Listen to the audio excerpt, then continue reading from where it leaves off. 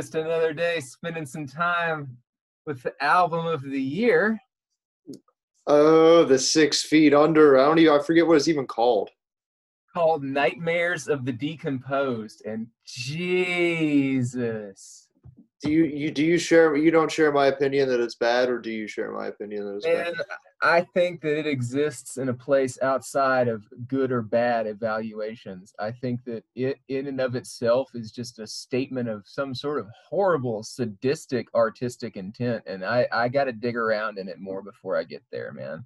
I'm probably going to listen to it again. I've listened to it like one time, and then I went back through and like kind of listened to the songs that I thought I liked because of Jack Owen. Yes. And there are moments that Jack Owen, I'm a Jack Owen fan, as you are, obviously. And that's gratifying to hear, you know? Yeah, I mean, you got Jack Owens, one of the fucking best guitar players in the history of death metal, one of the best to ever pick it up. And then you got fucking Jeff Hewell and Marco Petruzella as the fucking rhythm section on this record. And those dudes are, they were in Brain Drill together. That's two of the tightest musicians, one of the best rhythm sections in technical death metal. No question. Now, the fact that they're doing this is a hell of a thing. But a couple of these songs, man, this last track on here, Without Your Life, that's one of the, musically, instrumentally, is one of the best 6 Feet Under songs I've ever heard. Yeah, there's definitely instrumental moments. I get what you're saying about Chris Barnes, like maybe being genius and like fucking with us and trying to make us as uncomfortable as possible. And it might be working, but I doubt that that's his intention. I don't think that it is his intention, and I don't. But it's not. It's not about whether or not he intends it to be that way, right? I guess not. It's about whether or not the actuality of it forces us into a reckoning, right? Where we've got to look at death metal and be like, what the fuck is going on here? I'm still hammering out the ideas for this, or how I want it to come together, but it's actually turned into an academic article. It's It's part of a much bigger conversation, but we'll get to that at some other point anyway.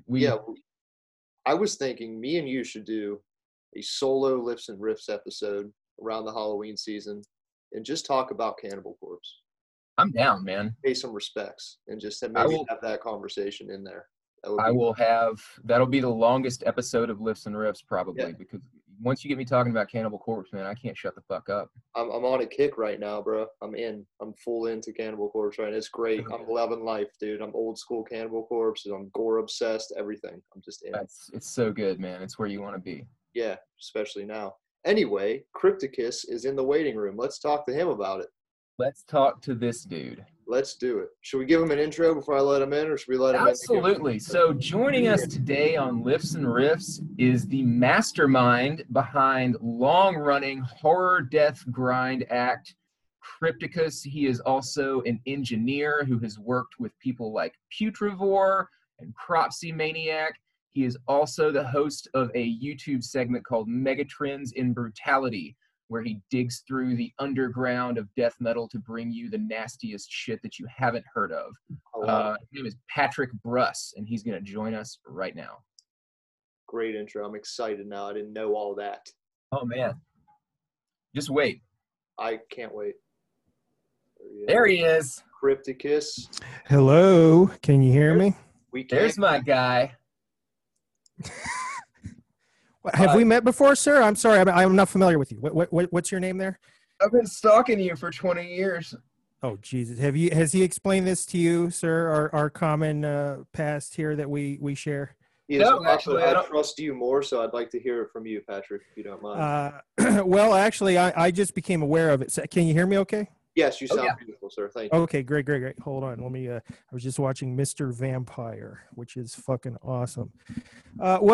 Schuler and I have been friends on social media for I don't know how long now, but I had no idea that we apparently went to the same high school, and I'm talking in a very small, creepy southern town, like obscure place that nobody comes from except us and one guy on Broadway. That's it. And it turns out that this is the part that I don't feel comfortable sharing, but I'd rather have Schuler describe it. But apparently he discovered some of my demos that I accidentally left behind and things like that, which just blows my mind. So it turns out that Patrick dated the daughter of my favorite teacher in high school. And when I was in high school, I was spending some time in her office, and I found a couple of things. And one of them was a tape called Science and Horror that turned out to be a very early version of what would go on to become Crypticus. But the other thing that I found in there was a copy of Hypocrisy's Abducted. And while I had already heard, you know, some American death metal at that time, I already heard like 6 Feet Under and Deicide and a few more bands like that. I hadn't really had that much of exposure to some of the European shit. And because this dude happened to leave that CD behind at some point or another, like my entire musical trajectory took a turn that absolutely would not have happened otherwise. So, and it's so crazy. Yeah. And I had no idea about this. We've been friends on Twitter and on Instagram for quite a while, just nerding out about death metal. And then he drops that on me. Like, holy shit, bro. And then, you know, he knows everybody that I know, and he knows this whole town, and it's a whole thing. Yeah. It was very crazy. And then I was able to actually dig up the demo that he was referring to. I still have all that garbage. I mean, this is ancient. This shit I was doing when I was like basically a little kid.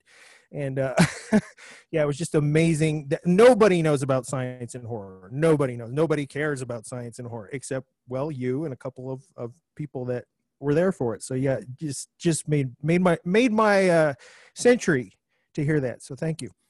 But yes, thanks for having me on the show, guys. I'm excited. Based on that backstory, I can't believe it took us this long to get you on the show. I know. Well, I didn't know about this until just a couple of days ago. So yeah, it wasn't. Yeah, and I thought about him early on, but I wasn't sure if he'd want to do it. I know he's super busy with his own shit. He's super busy fucking engineering other bands. He's super busy with, you know. I assume that you work, and then also I do. You know, you got your own show too. You got Megatrends and Brutality. So which I just started out of boredom, really. For it's really isn't this a great time? This pandemic is a great time to have a podcast or some kind of vlog or something. This is the time for it.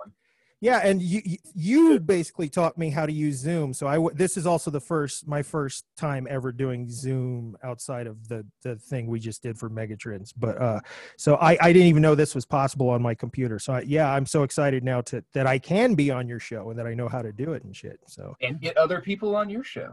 Well, how do you know you're not on my show right now? You both might be on my show right now. I mean, never can tell. Whose show are we on? It could be anyone's show. Tell me about your show, because I was previously unaware of it. So maybe. Well, I don't know if there's much to tell. It's basically I just yap about death metal that I love, because that's real. I'm kind of like Schuler, that I'm so obsessed with this garbage. Like I can't when I'm at work on my work computer, I'm researching brutal death metal that I download to my phone, that then I walk around at work listening to on my phone. And then I'm always trying to put it into a hierarchy. This is better than this, and this one's better than this one. This more brutal than this one. And it's like my sports, I guess. It's my sports. Yeah, sure. And I'm super nerdy about it. And I like more than anybody I know in my personal life. So after a while I said, I know nerds like you guys and Trevor Strnad, but they're my friends online. So I'll just start trying to put a little thing online that maybe can spread the stuff I love to the people that I know online, and share it. And also maybe everybody has a show where they're going to talk about the new 6 Feet Under or the new Cannibal Corpse, but these are like, I'd prefer to highlight little tiny bands from Indonesia and shit like that. And, really yucky, brutal shit that nobody else is going to cover basically in a vlog, or very few people in America will. So I just started kind of throwing up, and as you can see, my camera's not very good. I don't have really good tech specs over here, but it's more driven by passion and fun. And I literally play the music live on the show the first time. So you're seeing my live reaction, and I'm freaking out usually, or being very disappointed and giving it the face. But but it's all my real reactions too. So that's kind of part of it, is just me honestly reacting. I think people probably think I'm faking it or, overcooking it, but no, I really am that. If I hear a fucking amazing riff, I really act like a fool. I just want to break the walls down. So yeah, and I like to get drunk and get a little stoned and put on some death metal, and then throw the camera on and then edit it down and put it out there. People seem to have been enjoying it, and I've noticed that it has actually been getting back to the bands that I'm playing on the Oh, show. good. Yeah, That's and tight. slowly they're starting to go, oh yeah, this guy's hilarious. He's checking out our stuff, and so I'm very excited about that. It's all just for the love and the passion, which I'm sure is the same reason you guys do it. So Very similar. We Yeah. have congruent vibes about that, sir. yeah, absolutely.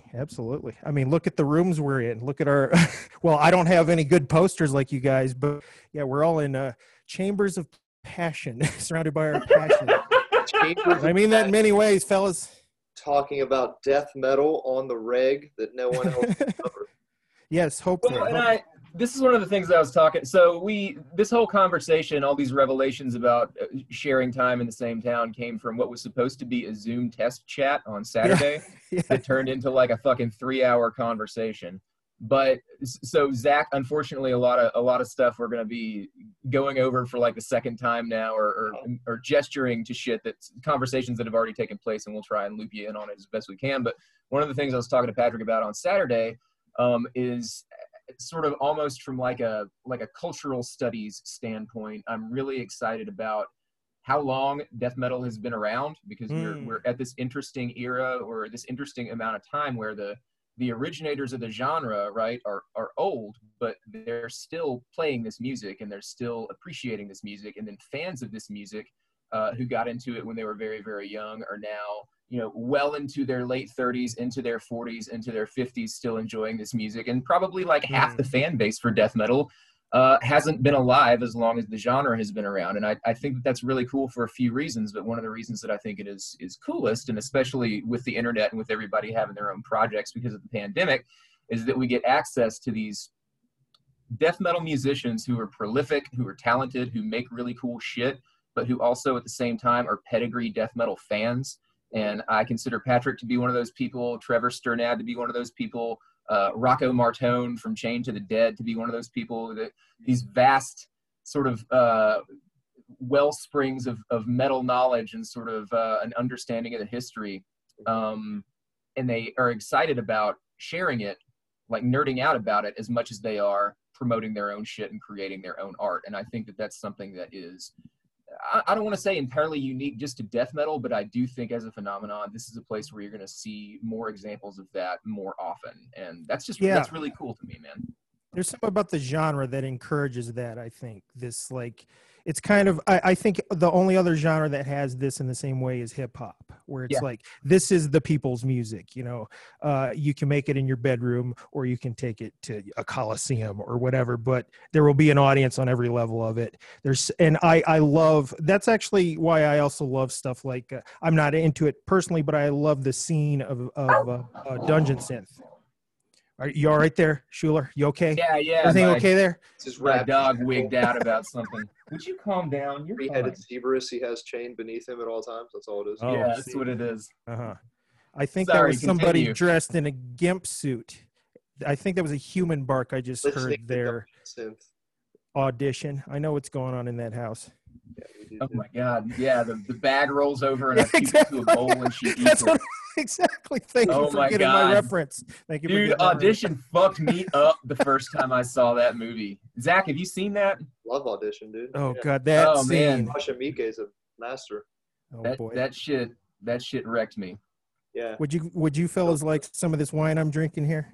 Pour it out for the homies. Yes, here you go. Yeah, yes, it's good stuff.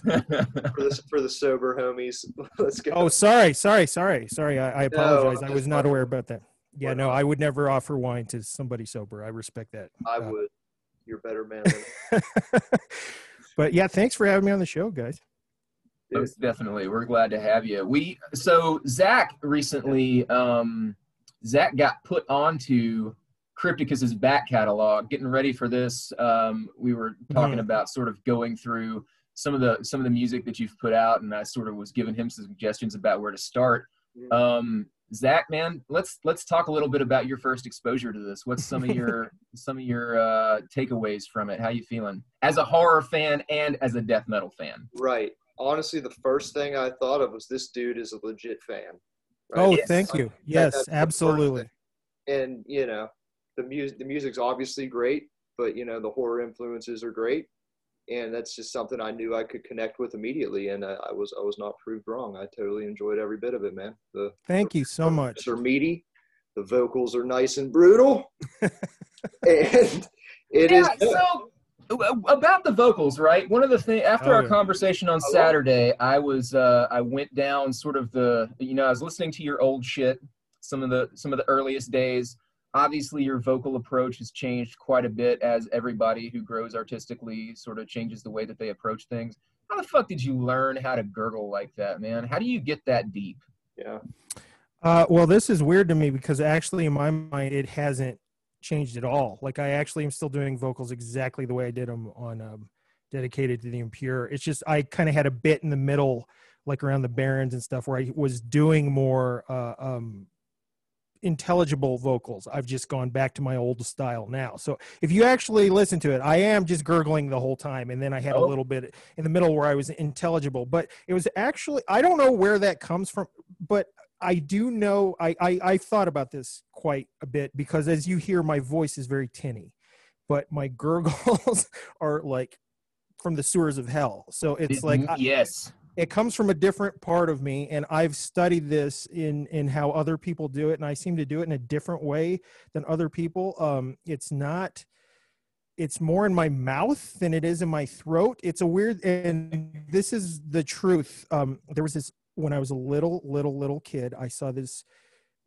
old this is, because I had to recover this memory to find out where these vocals came from. There was this old 70s like TV adventure movie. I think it was called like The Raiders of Atlantis, and it was all these guys that went in a diving bell underwater and were attacked by all these sea monsters, which were awesome puppets and old school effects. But there was this one scene where they had to cross a bridge, and there was this huge monster that came up out of the sludge, and he had this gurgling sound that he made.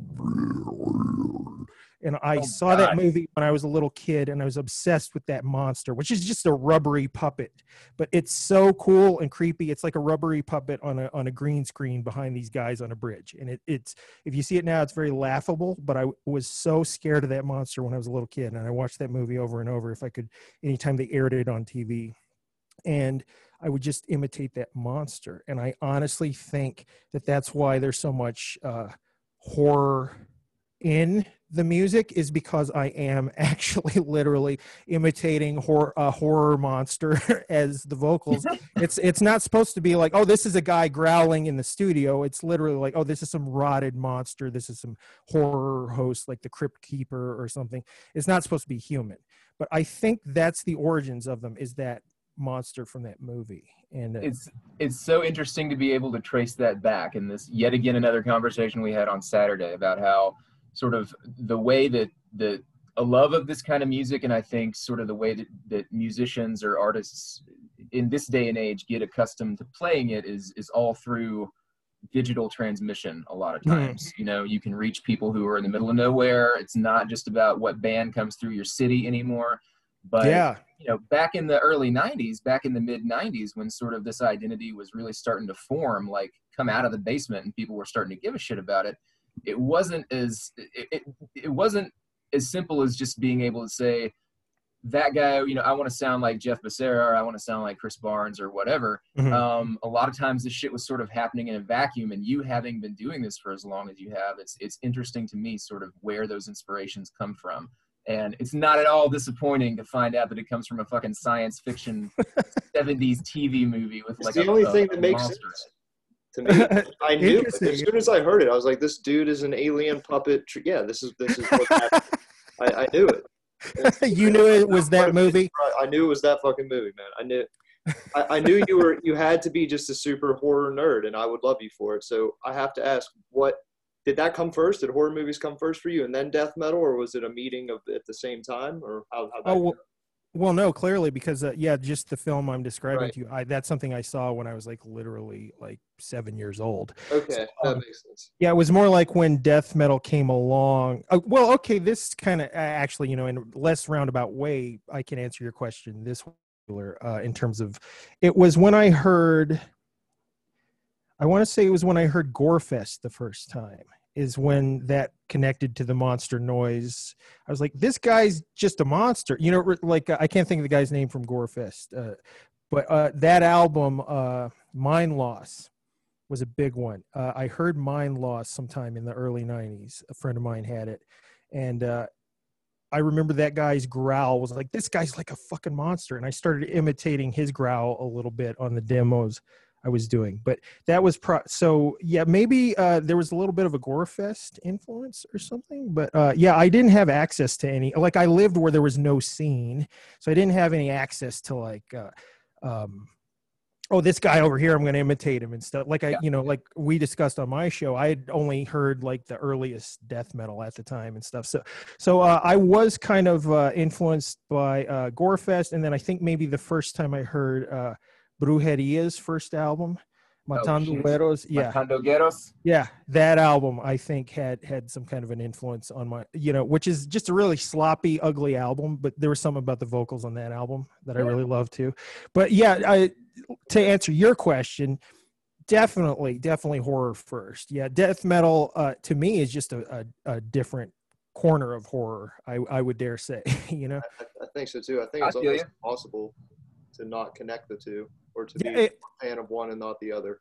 I get upset when death metal bands don't connect them. It's like, what are you doing making non-horror death metal? But I mean, I know there's some proggy people out there that got to express their complex feelings, I guess. Yeah, you're not into the party death metal? I'm sorry, what's that? You're not into the party death metal? You're not into songs about pizza and fucking shit like that? No, hey, you do know I was the producer of Axe Slasher, so yeah. That's where I'm pushing you, my man. What do you think?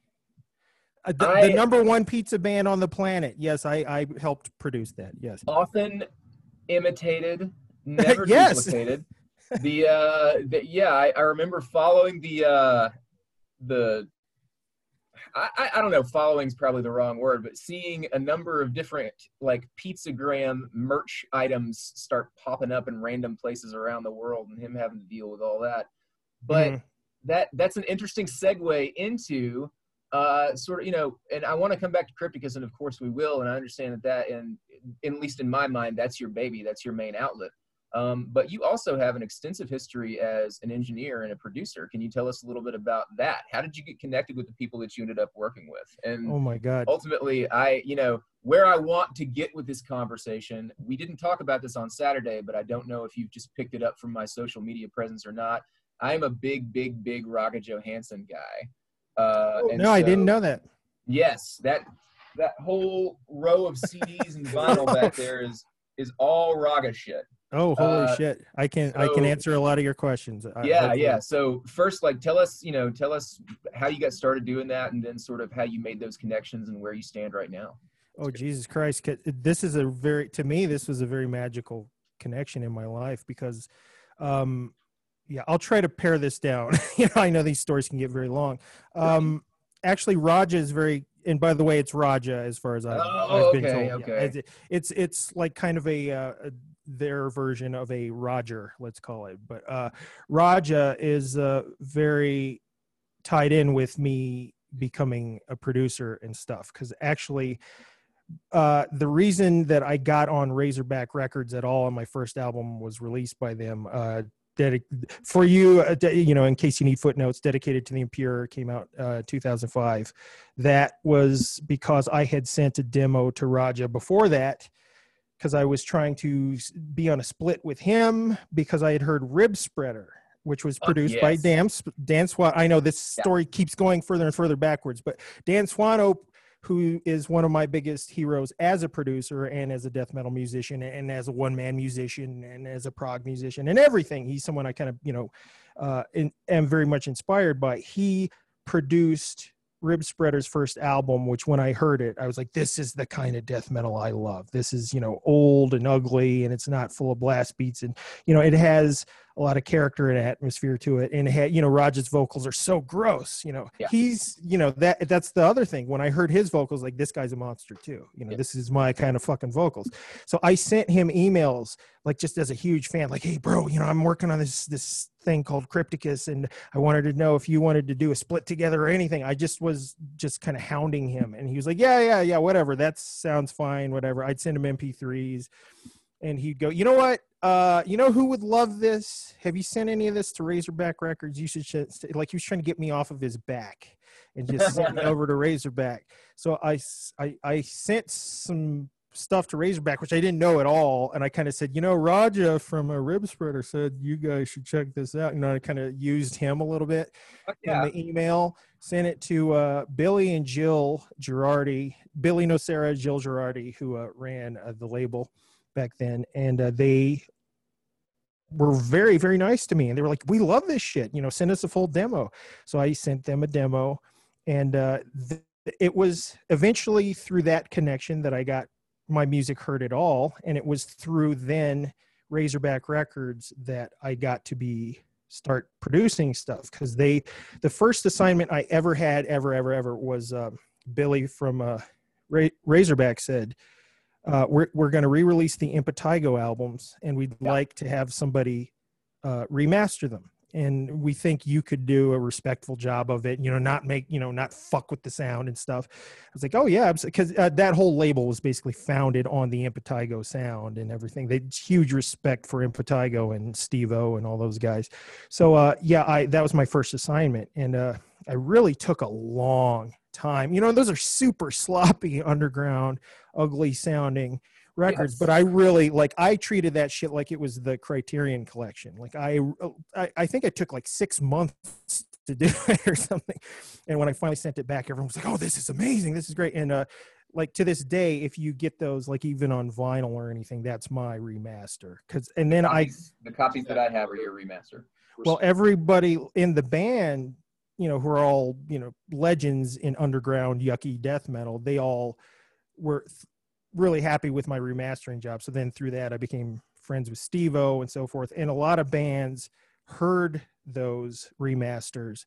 We're like, we really like what you did. Would you be interested in mixing some stuff? And the first band that really said, hey, you want to mix something for us? Like, we'll let you do our album. Just you mix it completely, was Wayne from Decrepitaph. And so it was, what's that first album called? It's like something Cathedral, Ruined Cathedral. So I can't remember. The first Decrepitaph album was my first full mixing assignment that wasn't my own stuff.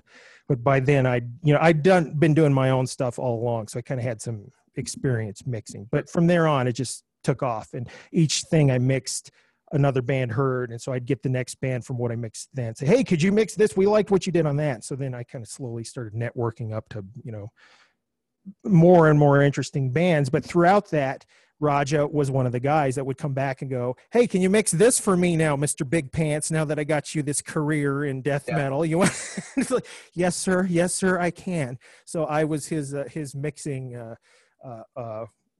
jockey, if you will, for several releases, including my biggest closing of the circles that I got to mix the next Rib Spreader album. And that was my first kind of big assignment, with outside musicians and shit that I didn't know, and like a real album that had to sound big and professional. So that was awesome. And I can't thank him enough. Can't thank Billy enough. But yeah, all those guys, Billy, Steve-O, Raja, it's just all a trail of awesome people that helped me out. So that's but in terms of mixing each Raja project, I can give you individual stories on those. But yes, Raja's a very prolific motherfucker, isn't he? That's one way to put it. That is one way to put it. Yes. I was gonna say, you say you did several releases for him, and I want to say, like, did that span a couple of months? Like, years? No, like spanned like a decade. Yeah, no, but I'm being sarcastic when I say, sorry. If you say this motherfucker, if you say you did several things with him, like, that could easily have happened within like 1/4 of a year. It could have. I think he's done like 4. I think it was quiet for a little while, and then over the summer. So yeah, I hosted death metal show, and we It's at it's on a university campus, and so everything got shut down because of fucking COVID. We finally got to where there was limited access to the radio station over the summer, so I started doing the summer show again. I was limited to a 2-hour block, which sucked because in the summers you typically get a 3-hour block to play. And one of the recurring themes that I wanted to do for this past summer's shows was have what I was calling raga blocks, or Raja at this point, Raja blocks, where I would play just like a random collection of shit from his different projects that all sort of fit together. Because, you know, some of them are a lot more melodic, like Dead Sun and Those Who Bring the Torture. And then some of them are like Rib Spreader, where it's just fucking gross, pukey shit. Rib Spreader, Severed Limbs, bands like that. And I ended up doing that, but I had to like condense it way down. So like I still have a shitload of his stuff that I haven't played before. And he's the Roger Corman of underground death metal. He's just pumping them out. But over the summer, like as I was sort of, you know, my collection was already pretty big, but I was trying to grab a couple of other things. I got that Putrivore and Grim Fate split and a couple other things. I was looking and thinking to myself, like, why is this dude not released like 8 or 9 records right now? And this was by June of earlier this year, because it seemed like it had been relatively quiet. And then, of course, I stuck my fucking foot in my mouth, because as of, I think he's released like 4 things since then, or at least released like 3 and announced another 2. It's just incredible. It's the most prolific dude in death metal. It's absolutely right. Well, the thing is, and you know, hopefully I'm not speaking out of school here. He had a kid a couple of years ago, so I think that was literally the only thing that put a dent at all in that fucking forward momentum. He is so fucking prolific. Like, I have had to turn down, or at least like not be involved with 20 things with him, because no, I'm doing this. Nope, sorry, man. Like, he'll just send me an email just randomly. Like, he'll send it on Facebook, and I won't see it for a month because it's on Facebook, and then he'll resend it on. It's like, hey man, you want to mix a couple of songs for me? Like, yeah, man, send them over, and then I'll mix them and send them back to him, and I'll have no idea what project they're for. So like, what was that CD you held up? It's like one of his newest ones. It's Ghoul House. It's my favorite death metal release of the year so far. It has amazing cover art. I love that one. I know I didn't mix that one. Giallo inspired and the old school horror movie shit. It's amazing. Yeah, I think I'm going to have to order that one. Because, see, I actually saw that and I didn't even know it was him, like you're saying. Right. But yeah. I think those songs, I remember hearing a couple of those songs in demo form that he sent me to mix, and I kind of fucked around with, and I said, hey man, sorry, I got to do this other thing. And then like, there's a lot of that, because I won't even know what project it's for. He'll just say, mix this, send it to me, and then it'll come out and like, oh, that was Those Who Bring the Torture. Oh, it was? Yeah. Like, oh, okay. So I still don't even know for sure what I did or didn't mix for him or what it's called. Like it's interesting when you say like, I didn't know that he was you didn't know that he was involved with a certain project or not, because a continuing theme for me over the years is sitting there thinking to myself, well, I haven't heard of so-and-so vocalist in a while. I wonder what they're up to. And a few years ago, I was like, I haven't heard of it was in the middle of like some ongoing massacre drama, and I fucking love From Beyond. Mm-hmm. And I was thinking to myself, like, what the fuck is Cam Lee doing these days, man? And because in America, for the most part, you get no press coverage whatsoever for the shit that this guy does. But he's super active, and he's doing stuff with people overseas all the time. And I was like, what is this band, The Grotesquerie? I'm going to check that out. Sure enough, fucking Roger Johansson's in fucking The Grotesquerie. Oh, yeah. Last summer, not this past summer, but the summer before, one of the bands that I had somehow managed to skip over throughout this entire long career of listening to death metal was Benediction. I'd heard Transcend the Rubicon a long time ago, but I'd never really dug into the rest of their catalog. And so I'm listening to the rest of their catalog, and I was familiar with Dave Ingram from the Bolt Thrower record. Mm-hmm. And I asked myself, this was before he rejoined the band last year, I asked myself, what has Dave Ingram been up to? And I find this other thing called Down Among the Dead Men. And I was like, this is fucking tight. Who else is in this? Sure enough, fucking Roger Johansson's in that band. So like, he's everywhere. You cannot hide from him. You cannot escape.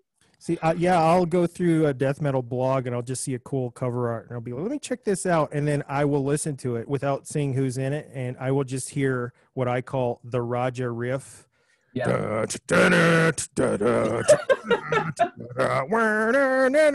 Because I've heard 8 million of those Roger riffs, and that's him. That's fucking Roger. And I'll go on Mattel. I'm like, there he is. That's him. I knew it. God damn it! And you go on his Mattel page. It's like it's 8 million things. Yeah. It's insane. It takes just like the footnote of how many bands he was in takes up half the page. Yeah, he's impossible to keep up with. That's my impossible task. That's what I put myself to as a collector. I'm going to own everything he's ever been on my God. one day. You know what? I still am lacking a few of the physical releases that I've mixed for him, and I've emailed him like, hey, can I get this or this or this from you? And he's like, oh shit, I don't even have that. Like, which one was that? What year was that? So it's like to him, he's not even keeping track of it. So. I love that, man. I love that kind of passion. Oh yeah, it's pure passion. Pure Absolutely. passion on. Like, I just wonder what it's like for him now that he has a kid. Is his kid just hearing riffs all day? You know. Probably going to end up fucking enlisting his kid at some point as a musician because he's got to be burning through people. I'm sure. pull a Max Cavalera. Speaking of Max Cavalera, we're gonna make the Roadrunner connection here. So yeah, follow me because I'm doing some jumping around. Okay. Doing the lateral thinking here. You and I are supposed to have a conversation, and Zach can be a part of this conversation too because he is a big fan of the band as well. You recently did a deep dive into Fear Factory. Yes, which was because of you. And because of the drama that's going on. Yeah, right so now. I'm a massive Fear Factory fan. I have been, for a very, very long time, and I have followed them through all of their lineup changes and all of their bullshit and all their litigation, and only for all of it to finally, apparently, just sort of come crashing down after a seemingly amicable resolution. Yeah, no shit. That got me on Twitter in my feelings, fucking lamenting the loss of an institution. Yeah. And we started talking about Fear Factory, and you decided to take a deep dive into the catalog. And when we mentioned this on Saturday, you said I might not like what you have to say. And now I really got to know. Like, tell us about your journey through Fear Factory. Because we talk about them on the show all the time, or I do anyway. Well, I figured you did. I know that you're a big Fear Factory stan, which kind of surprised me. Yeah, nobody, which, as is your want, like nobody these days would express generally love for those guys in the scene that you're kind of floating in. But as you normally do, you don't give a shit, which you shouldn't. And that's what inspired me. It's like, they were a band that I could never get into. I didn't really like their early stuff. It was never heavy enough for me. And I never liked because this is every Fear Factory song, and this is every blah, blah, blah, blah, blah, blah, blah, blah, blah, blah, blah. And see, that's been my problem. So but the riff also, it's the same riff every time too. But you know what did get me to decide to go, all right, fuck this. I should give this another chance, especially there's a whole slew of albums I hadn't heard, because I kind of slid them into the new metal category a long time ago, which I think was unfair, actually, now that I revisited the shit. But it's because no matter what the fuck you say, Dino is tight like a drum. It's just clockwork. His fucking big fat wrists are just fucking like atomic clocks. Okay, so it's that in terms of appreciating brutal death metal, I think there's a lot of crossover there. And in terms of slam, I think there's a lot of crossover there. I think slam is kind of circling back around to what Fear Factory was intending, in my opinion. So I said, you know what, I like bands like Analepsy and shit. So I think maybe I could re-listen to Fear Factory and maybe find kind of some of that in it. And I started from zero. I went all the way back, which I really don't like Soul of a New Machine. I think it's, everybody talks about how heavy it is and shit. I production-wise, I think it sounds terrible. And I actually love Colin Richardson. He's one of my favorite producers. But Demanufacture was a huge album in my life and a lot of people's lives. I had a lot of friends that changed their fucking life. And to me, when I heard that, I went, oh, these guys are just really sucking Godflesh's dick so hard. Yes. And that was my thing with that, which I thought was a good, you know, which I love Godflesh, but I was like, well, they're taking Godflesh and adding some Killing Joke, and then that's basically it, and some new metal on top of it. But then I actually, now revisiting it, I can appreciate that album. I think it's very well produced. I think it was really ballsy to have Rise Fulber come in, you know, to actually involve industrial musicians in the production of the album was a really ballsy thing at the time. And I am kind of, with that album, when I revisited it, I went, oh, this really was ripped off by 1,000 new metal bands and shit. Yeah. It really was. It really did kind of start a revolution, kind of the way Heartwork did, but in a different way. So I appreciate it in that way. I still don't really like it that much musically. And then Digimortal, I felt was a bad record, man. terrible. That's their Diabolus in Musica or whatever.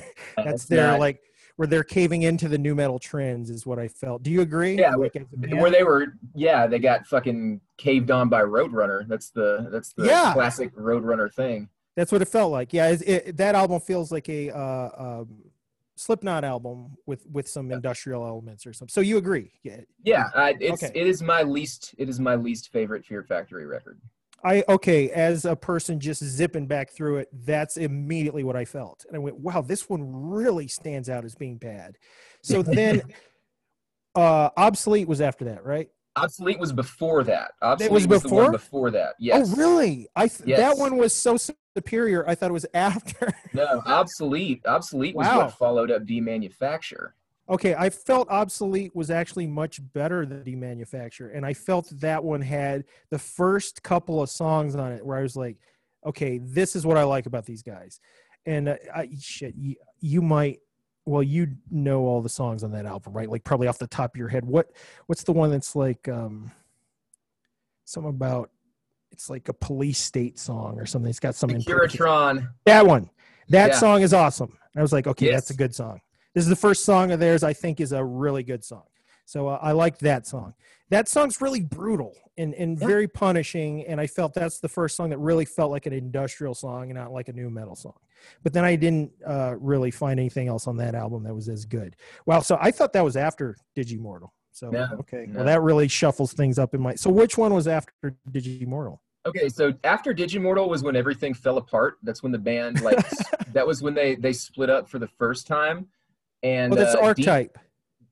So Archetype is what came next. That's my favorite album of theirs. I liked Archetype. The one without Dino. I listened to like, this one is amazing. I like every song. I was like, oh, this is the one without Dino. It's not as tight. It's not as tight. I can tell the difference, but I feel it has better composition on it. It's more emotional. I feel that Burton's vocals work better for me on that one. So that's the part I thought that might not jibe with you is I actually felt there was it's a huge step down in production. I can tell that's a low budget album compared to having Rise Fulber and all that shit. They were off Roadrunner by then, so the money bag dried up. Yeah, I can tell. And the cover is just their cover artwork has never been. I've never really liked much of their cover artwork, but that one is particularly awful. That looks like some really bad bedroom slam project cover art or something. But the little skeleton arms and legs making that it looks terrible. But I really felt that album was that I kept playing it and going like, yeah, I like this song. Nope, I like this song too. Okay, this one's a little weak, but I like the chorus. It's like, fuck, I like that one the best. And then the one after it, Transgression,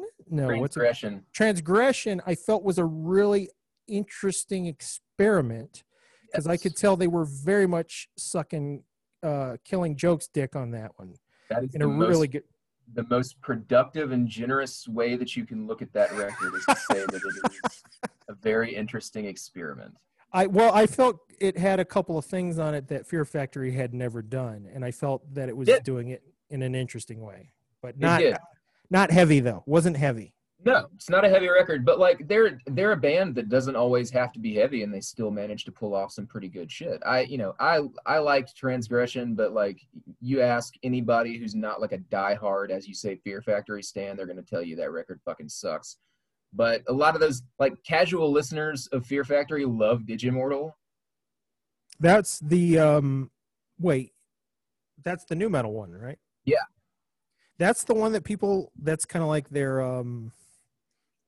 artwork or their whatever. I think like in obsolete or public. demanufacture probably is, but like for I don't know, it's really hard to kind of use Carcass as an analogy for Fear Factor. Well, I guess I was meaning in terms of breaking through into like public Yes, consciousness. yeah, I would say that they did really good with obsolete, and they were poised sort of with the money of Roadrunner backing them, and with sort of the state of metal and specifically new metal at the time in like 2000, I think is when Digimortal came out. That was when they had the biggest push behind them commercially. And even though the record didn't do, I think, what a lot of people wanted it to, it still resulted in them getting the most exposure. So a lot of people sort of consider that one as like their time in the spotlight. But let me put a pause on this, because just before I proceed with my evaluation of their recorded output, sir, Zach, are you at all into Fear Factory, or are you like me, an outsider in this? I don't have much to offer this in-depth conversation that has not already been said, but I am a fan of Fear Factory. I'm more so a casual fan of Fear Factory. Okay. You know, I kind of grew up with like Slipknot and shit, so it kind of just made sense for me to be a fan of Fear Factory growing up. So they have a special place in my heart. And I like Demanufacture, but I like the one with fucking Gene Hoglan on it the best. I forget the name. Oh, that's Yes. the next one. We were Mechanize. That's the next one. yeah. That's That the record first time I ever fucking saw them. rules. That's Mechanize favorite one. fucking rules. Yeah. That's Okay. great. Well, okay, that's interesting. So you're coming at it from the other side. You're not coming at it from the new metal side. That's interesting. Yeah, they do not get enough credit. I will say this, as being a crossover band Sure. of many genres, and I think, man. Well, I'll get to this. Well, we'll get to what's happening with Fear Factory. We were going to talk about Crypticus, but fuck that. Let's talk about Fear Factory. I'm more interested in this. We can circle back. We got time. Do you guys edit this, or are you actually going to force people to listen through all this? We're going to force people to listen to this. I love it. Well, then I'm going to read my 15-part poem, The Heblos of High, at the end of it. I hope you guys know.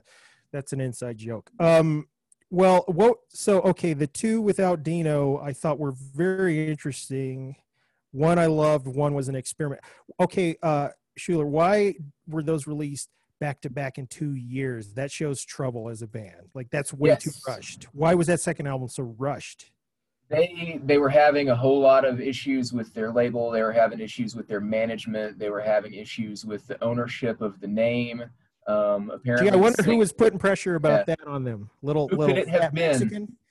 The singer was not very happy, I don't think, with sort of the direction that things went in on Transgression, or maybe it was the band who wasn't as happy with where things went on Transgression. That was because I was gonna say, like, Burton's current band sounds more like Transgression. Yeah.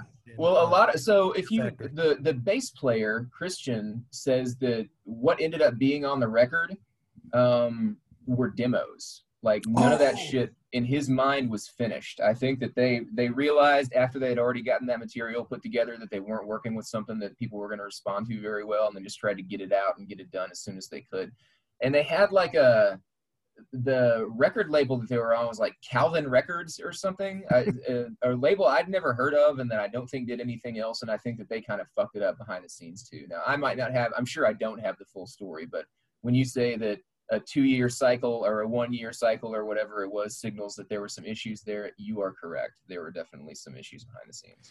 Shocking. Well, I'm happy to see that my assessment is correct here, because it was really fun to just go back and revisit this band that I had ignored for like 20 years or something, and just see like the chronology of what happened, because there is actually, I think a more apt comparison be comparing them to Megadeth, maybe, in terms of the albums and what they influence it. But anyway, this is not the Fear Factory podcast. Let me get this over with. So the one where Dino came back is the one you guys were just.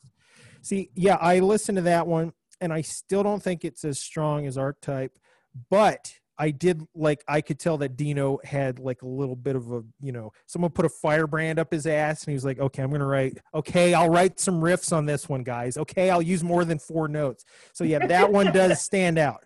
That one stands out in terms of heaviness. Yes. It stands out, and you could tell the production was just, it just shot through the roof all of a sudden. It's like you could tell Dino brings the production and the budget when he does the Fear Factory albums. But I don't know. I heard a Burton C. Bell that I did on Archetype and Transgression that I did not hear on any other Fear Factory album, and I think that says something. But and then the one after Mechanize was Industrialist. that one. I think from the Mechanized Light. Well, what are your thoughts on replacing the Atomic Clock Gene Hoglan with programmed drums? It doesn't bother me because it's Fear Factory. I don't have issue. I don't have an issue with programmed drums. I don't. A lot of people get really pissed off when they find out that it's a machine and not a person. And I guess I understand that to an extent, but it doesn't bother me. However, I think it's particularly silly for Fear Factory fans to get up in arms about a band who's been singing about fucking technology for 30 years to embrace that technology. And one of the cool things about that is Gene Hoglan was, when he was interviewed after having left the band already, when people were talking, I think it was when they were doing promo for the Industrialist, and people were asking Gene Hoglan, who was in Testament at that point, you know, how do you feel about being replaced by a drum machine or whatever? And his answer was, you never even heard my drums on Mechanize. Like they take what I did, and then I think the phrase he used was grit it all out. I don't know exactly what that means, but I assume what he's saying is that he delivered the goods, and then they went through and replaced all that shit with triggers and samples in post-production to make it sound more mechanical. So at the end of the day, you know, where does the machine end and the human begin? These are questions that we must ask ourselves. But no, it didn't fuck with me whatsoever. All right. Well, okay, guess what? That's a really good segue to go from my assessment of Fear Factory back into production talk, because Let's do it. I have a lot of thoughts about that. But yes, that was my assessment. I know there's one last album there, but that one I need to give more time. I do love Dino's guitar sound, and I love his tightness, and I love his personality. I really wish Dino had a podcast, actually. I know you've interviewed forearm like a fucking thigh. It's ridiculous. Yeah, and what do his thighs look like then? Yeah, he's a hippo of metal. I actually wish he would just say fuck it and take Fear Factory into brutal death metal. Then I would worship it.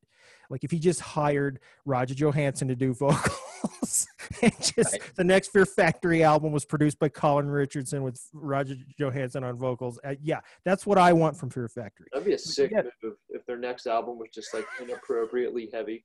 Yes. Dirty slam guttural shit from Fear Factory. Yeah, and he just completely just jump scenes. I would worship that. I get a tattoo and shit. Yeah, let's go. Let's promote that. Yes, please.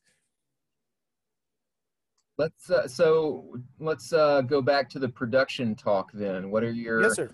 Because I know that you've worked with a drummer before, but you also have programmed your own drums, and then you also have to deal with the drumming and the drum programming of other bands when you're engineering or mastering. So, what are your thoughts there?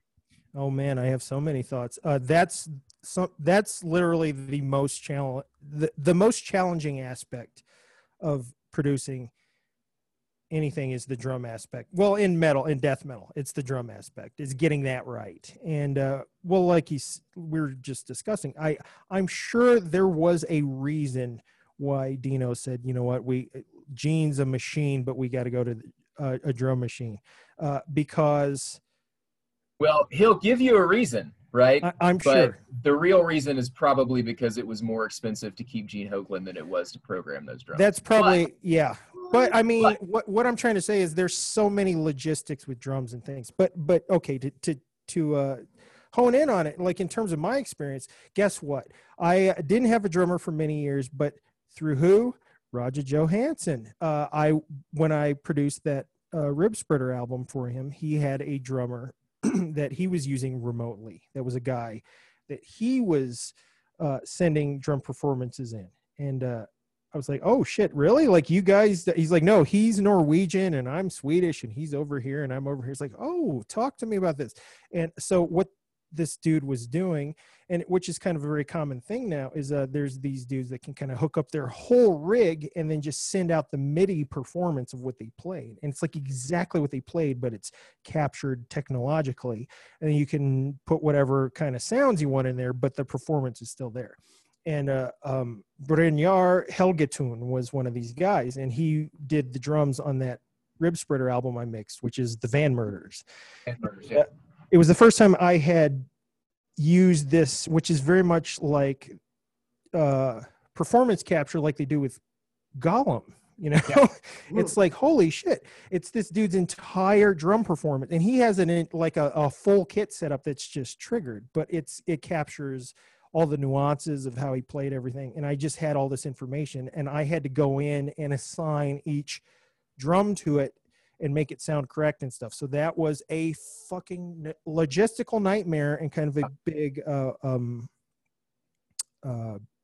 like one of my first huge production assignments, where I was like, I have to get this right. Yeah. Like, so that was very, very challenging. But after I did okay, I listened back to that Rib Spreader album. I think it sounds kind of crappy, but the main thing was I met Brynjar through that, and I was like, hey, would you be interested in doing some drums for my crappy band? And he's like, oh yeah, just send it over, man. Yeah, whatever. It's like, okay. So I just recorded some guitars to a click track, and I had already programmed my own drums to it and stuff, like I used to, like I was used to doing. And I just sent him the guitars alone, and I said, well, it's at this tempo. He's like, all right, yeah, just give me some time. I'll send you something back. And then he just sent me back an MP3, like, I don't know, a week later or something. And it was the most fucking amazing thing I'd ever heard in my life. Like, it was just so much nuance. And like, he'd taken my riffs and added so much to it. And it was so fucking heavy, and you could just hear so much more to it. So I was like, holy fuck. Like, would you be interested at all? Please, please, please. I'm playing on my next album, which was The Barons. It was the album working at it at the time. And he was like, oh yeah, whatever. And like, it was a huge thing to me, but nothing to him. Like, I was just one of 8 million bands he was drumming for. So yeah, that was great. Now I worked with him on many things, but it was very, very challenging. But he basically taught me a lot about drum production. He was very, very exacting. He was like, no. The snare has to sound like this. I was like, I thought it did sound like that. He's like, no. You're used to listening to guitars, okay?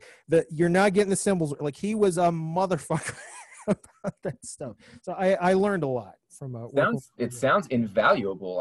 Yes.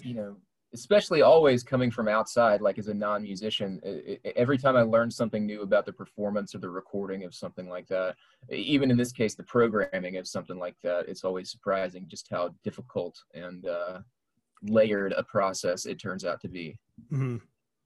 Yeah, well, with him, it was just receiving this whole performance. Yeah. There was so much nuance in just that MIDI.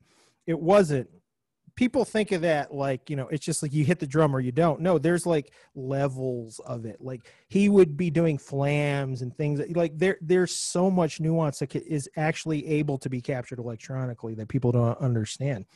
Like people like Lord Marco, who drums on everything. That guy has been an electronic kit. Oh, is he on that? Is that Lord Marco? Are you serious? Did you not know that? Lord Marco's on the new 6 Feet Under. No, I did not know that. That's very sad. That's very sad. He's on the last 6 Feet Under as well. This one right here, Torment. Where have you been? That one's way better, though. Do you not know who the rhythm section on these records is? Well, I knew that Jack Owen was on the current masterpiece. The rhythm section for 6 Feet Under is fucking the same as Brain Drill. It's Jeff Hewell and Marco Petruzella. You mean even on the new album? Yes. Yeah, especially on the new album. So that's them plus Jack Owen making that. You are correct, sir. That is a statement of shittiness. We are putting out a shitty album because fuck you. That's what I heard. Wow. Well, that's... Isn't that mind-blowing? I hate to derail you, but yeah, Marco is another one who is everywhere. So I did not know that. Good luck recovering. I feel so bad for those guys because that they're like okay, boss, I guess we'll do that. I think that that's how he wants it. I think that he's been very, very thorough about eliminating all of the non-yes people from his life over the last however many records. But It sure seems that way. Yeah, lots of people, lots of incredible musicians not in 6 Feet Under anymore, and makes you wonder why. Yeah, isn't that just like Chris Barnes is turning into like the Ed Wood of fucking death metal? It's embarrassing. that's a fair assessment, I would Like, say. that sucks. The guy responsible for like literally my favorite records, death metal records of all time, though. No shit. You Yeah. know, it's like just a total conundrum in my head. The more I think about it, it's kind of sad. Totally, man. Yeah, because I mean, seriously, that guy, in terms of talking gross vocals, Right. that guy's a legend. He's like Yeah. on Mount Rushmore of it. So it's like, what is he doing to his legacy here? I don't know. It's possible to smoke too much weed. It is. Now, see, I have been trying to disprove that, and so far, so good. So if I put out a Crypticus album with vocals like this, you guys got to let me know, okay? Because I will let you know. I will come to you and we'll have an honest chat. Breathe. Yeah, the breathe. Well, so now we can circle back to Crypticus again. So you write all the music, you do all the vocals, you write all the lyrics, you call all the shots, and it's pretty much always, I mean, it's always been that way, right? What I'm curious about now is, especially over the last 3 years, you know, you've been popping out albums pretty quick. You had the Nightcomers, you had Feast of Absurdity, and now you've got a record coming out soon, The Recluse. What are you going for now, man? Are you just sitting there writing and whatever happens, or do you have some sort of mission statement that you've got when you say to yourself, all right, this is what we're going to do this time. This is what I'm going to do this time.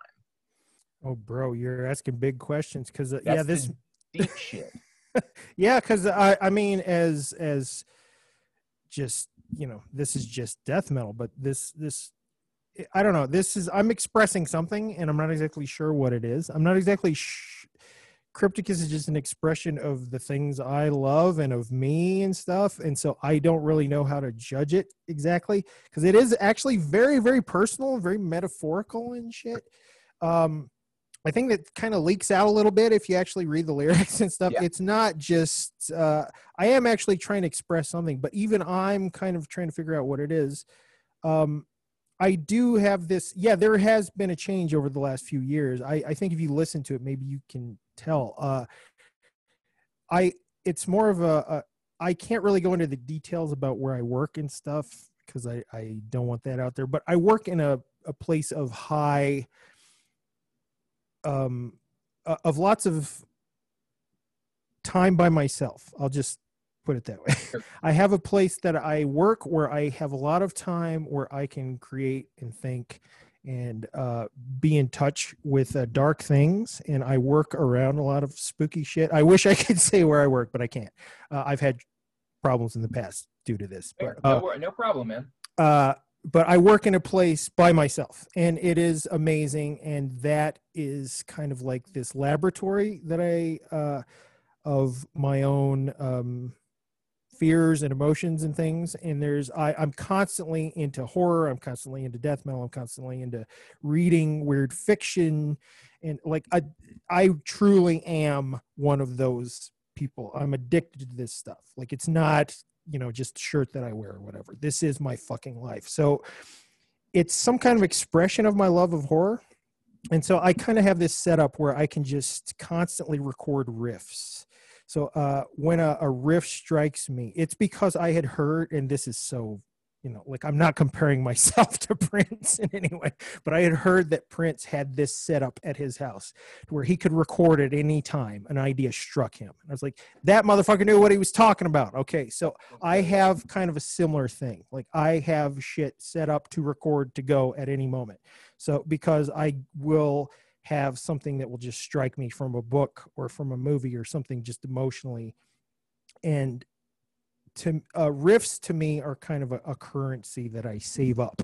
And I I save a lot of riffs, but not just willy-nilly. I connect them kind of end to end. So I have this file that is just kind of this riff goes into this one and this one, and it's very kind of like a diary in a weird way. I know this is getting so pretentious, but No, this dude, is just the truth of the process. I ask these questions like of musicians on the show all the time. I'm more familiar with your stuff than I am with some of the musicians that we have on here. But like, this is the kind of shit that we like to hear. I think it's really interesting, and I also think that the people who listen to the podcast think it's interesting too. It's a really cool look inside somebody's creative process, which is hard to come by. So please continue. Well, thank you. I hope so. I'm just not trying to be. I've never discussed it on this level on like a podcast or anything, but it's, back when I first started, I kind of thought in terms of songs, and this song starts and ends, and this many songs equals an album. Now it's just kind of this ongoing thing where I'm just putting things together, and I will go, oh, I'll chop that off there, and that's an album. But then beyond that, there's still stuff. So I have this very weird diary of riffs and things, and just I kind of they're very it's just kind of like it's more emotional than it is anything else. So like even when I write a riff now, it has to feel a certain way when I play it. So I don't know. I'm trying to be this weird kind of. I'm trying to explore this death metal music in a way that may, like, in a more serious way than maybe people generally think about it. I consider it like a jazz or something. I consider it an actual, really serious, vital form of music that is. Yeah.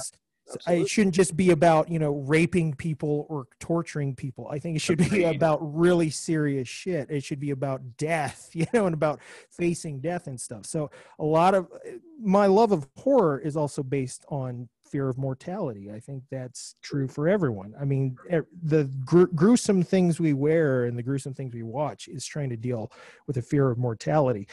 And even these idiots that write songs just in entire albums about just raping and torturing women, that's still them trying to deal with the fear of something. So I'm trying to Crypticus is me dealing with fear on some level. I don't know. But musically, it is me trying to express the things I love. I'm just totally ripping off everything I love. That's all there is to it. Hey, I rip up. So are we. That's all that there is, though. You know what I mean? I agree. There's nothing outside of that. Everything that we create is repurposing the things that impacted us in some way. But the cool thing about that is that when it's filtered through you, it comes out as something that's uniquely yours. And I think that that's very much something that's evident in your music. Well, I'm trying to be particularly as weirdly honest about the things I love through Crypticus in a way that maybe only people that might know me would understand. There is a lot of metaphor in the lyrics, believe it or not. Like, even it's all gurgling and puking, but there's a lot. It's like I'm very influenced by Poe and by Lovecraft and Manly Wade Wellman and Clark Ashton Smith and writers. There's a lot of horror writer worship in Crypticus, and a lot of those guys were also pouring their fears and loves in their work. And I think that that's one of the the best horror is metaphorical in that same way, right? The best horror movies, the best horror fiction, all those things are using this as like a mechanism for grappling with bigger shit. Totally. Absolutely. Specifically, the fear of death is one thing. The fear of the future is another thing. It's all based on sort of our inability to know the other, right? That gives us cosmic horror. That gives us all kinds of other different sort of iterations of that in the horror genre. And so I think that it's only natural to make that connection between death metal and people who are creating it in a way that is a little bit, like you said, it's not so focused on some of the artifice. I think that a lot of times, and you see this in all kinds of music, right? And a lot of times sort of as like a cultural token almost.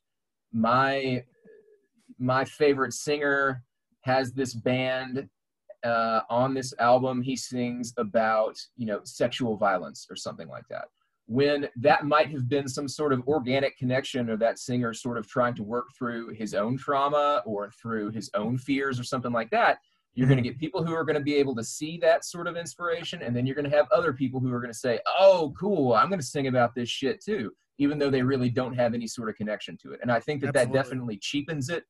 But at the same time, all we have is what we take from other places. And I think that how you cycle through that and how you reflect that, the good shit's gonna rise to the top, and it's gonna stick around longer. A lot of times you'll have like the flash in the pan where the dudes are pretty, the fucking 808s hit hard.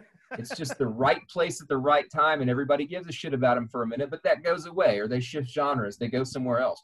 I think a lot of the death metal musicians who really gave this genre the meat, the bones, the spirit that it has, even if they have sort of changed gears over the years, they still have that death metal spirit there. It still feels very much organic, right? And so we can trace that evolution through your music, but when you look at a change between an album like fucking Symphonies of Sickness to Heartwork to Swan Song, I can still see like an organic, I can still trace something through that feels like people not trying to fit into a particular genre, but to find a new one or to create something different. And I think that impetus, that drive, that desire behind creation is something that we have in death metal that needs to be nurtured. And to that end, we think about, you know, the guys like you, the guys like Trevor, who, you know, Trevor has, you've got Megatrends and Brutality. He's got the Obituarist, where he's digging through sort of the underground and posting shit and recommending it to people. And just the fact that you guys are able to do this, sort of fostering and nurturing a new generation of people who are getting into this kind of music while creating your own music in the genre, I think is a testament to how much artistic integrity and how much love the people who create this music have for it. Before we're winding down time-wise, I wanted to say, let's give it a minute to pitch yourself, man. What's coming up next? I know what you're working on, but tell the people who are listening, because it's, can I say that I've? Oh, sure. Yeah. No. I have heard a song from some of this shit that's coming up, and it's fucking really good, man. It really, really is. I wanted to get your opinion. Yeah, I sent you a demo of the new Crypticus song, Repulsive Manifestation. What were your thoughts, sir? Did you hear it too? Did you hear it too? I did not. not. Let him hear it. I'm fucking, Getting me up, man. I wanted to make sure that I was respectful of the confidence that I had earned here. Well, no, I trust you guys. Come on. I definitely feel like, and that's one of the things that I was trying to get at earlier. I feel like the quicker releases that you have done now over the last couple of years, so Nightcomers and then Feast of Absurdity and then this, it really does feel like it's all part of one long album.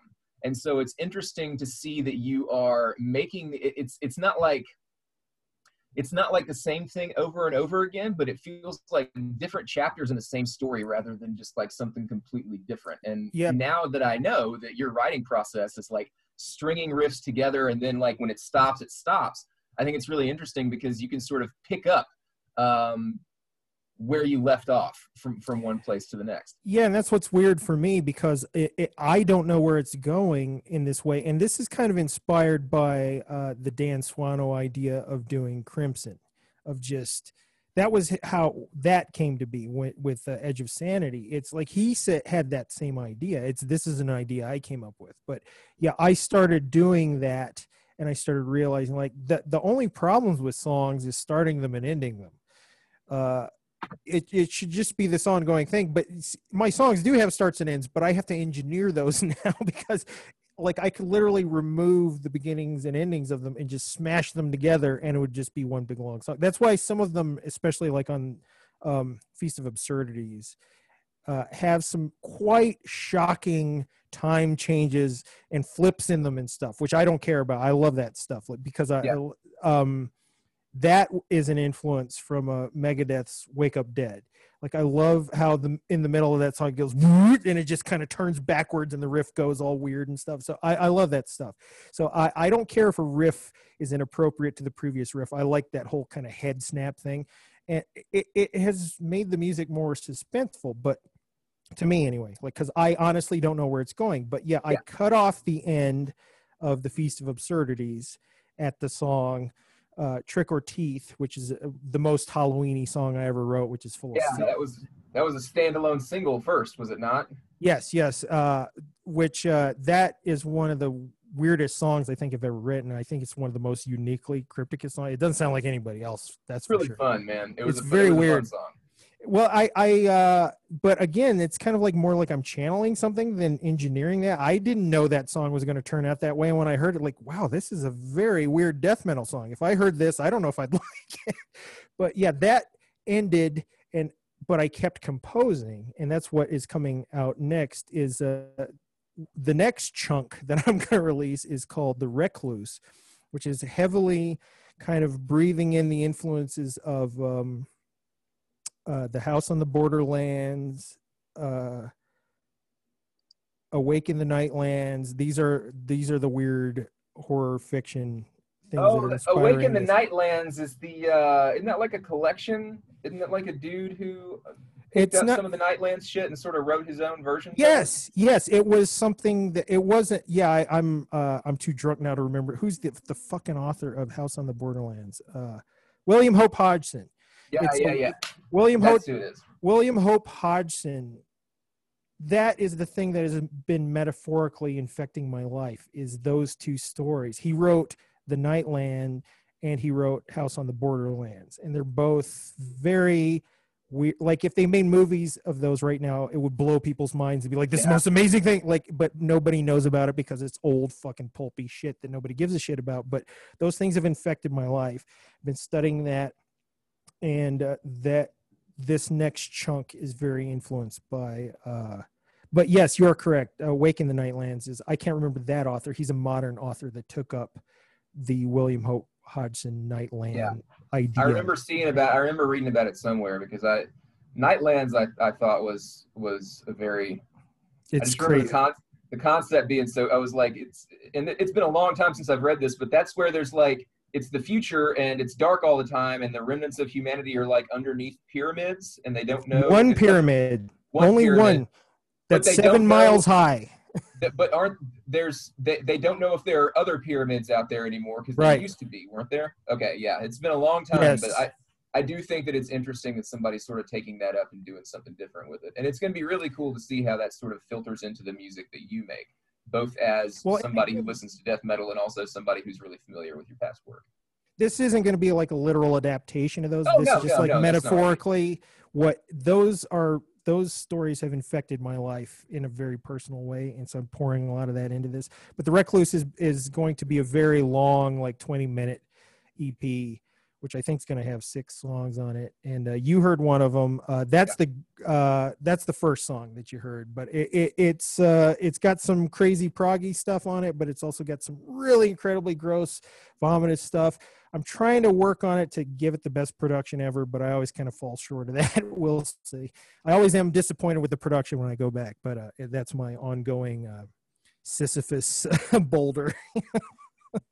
A work is never finished. Exactly. It's only abandoned. You'll never achieve it. I know. Everybody, hopefully, who's listening is stoked to hear it. I know I'm stoked to hear it. Zach has been converted to the Crypticus cult recently, so hey, man. Everybody's Thank you so much. Zach, I feel like I've stepped on you this entire time, man. I'm really sorry. Do you want to close it out, my man? I would love to close it out, and I've just been. It's a pleasure to be able to do this with such amazing people like you guys, and I'm just enjoying your passion and enjoying everything. And I'm an honor to be a small part of this conversation, as always. So don't ever feel like that, man. You're a blessing. And Patrick, I have to ask you, what is your favorite Black Sabbath album? Oh, jeez. See, because to me, I never group them by album. It's just like the songs I love. Okay. But if I ever, I guess I'd probably say the first one, because that just, when I heard like the part when it goes, Satan's coming around the bend, that shit, that riff changed my life. When I heard that, that was the first riff I had to learn with my pinky. Yeah. And it was, so I think I got to go with the first one. Yeah. That's a respectable choice. That's the first. So we ask this question of everybody on the end of the show, and you're the first person to go. He is, isn't he? He's the first person to say self-titled. Are you kidding me? That's just the cover of that. Just that that dreary cover with that lady. That's so, It's so just creepy. That fundamental, you know, Thing just is- Yes. primordial. Yeah, I love it. Worship it. Yeah.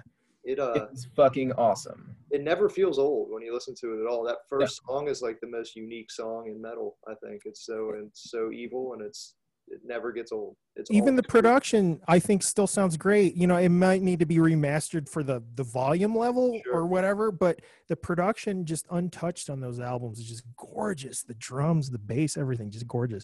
But yeah, that one to me, I had friends in high school where we would all get together and play songs off that album. It was like the first songs I learned on guitar, and that shit is a rite of passage. You know, Absolutely. Oh that's yeah. love it, love it. All right. Wait, All right, man. great note to Well, end thank you so much for your time. Enjoy the rest of your day. We are looking forward to hearing more from you, and of course, you and I will be shooting the shit very soon. Absolutely. Love you guys. Thank you for having me. I always love talking metal. Yeah, I think it's funny that on my episode, half of it was us talking about Fear Factory. So Dino, Yeah, I know, right? Dino, get at me. You owe me some royalties here, bud.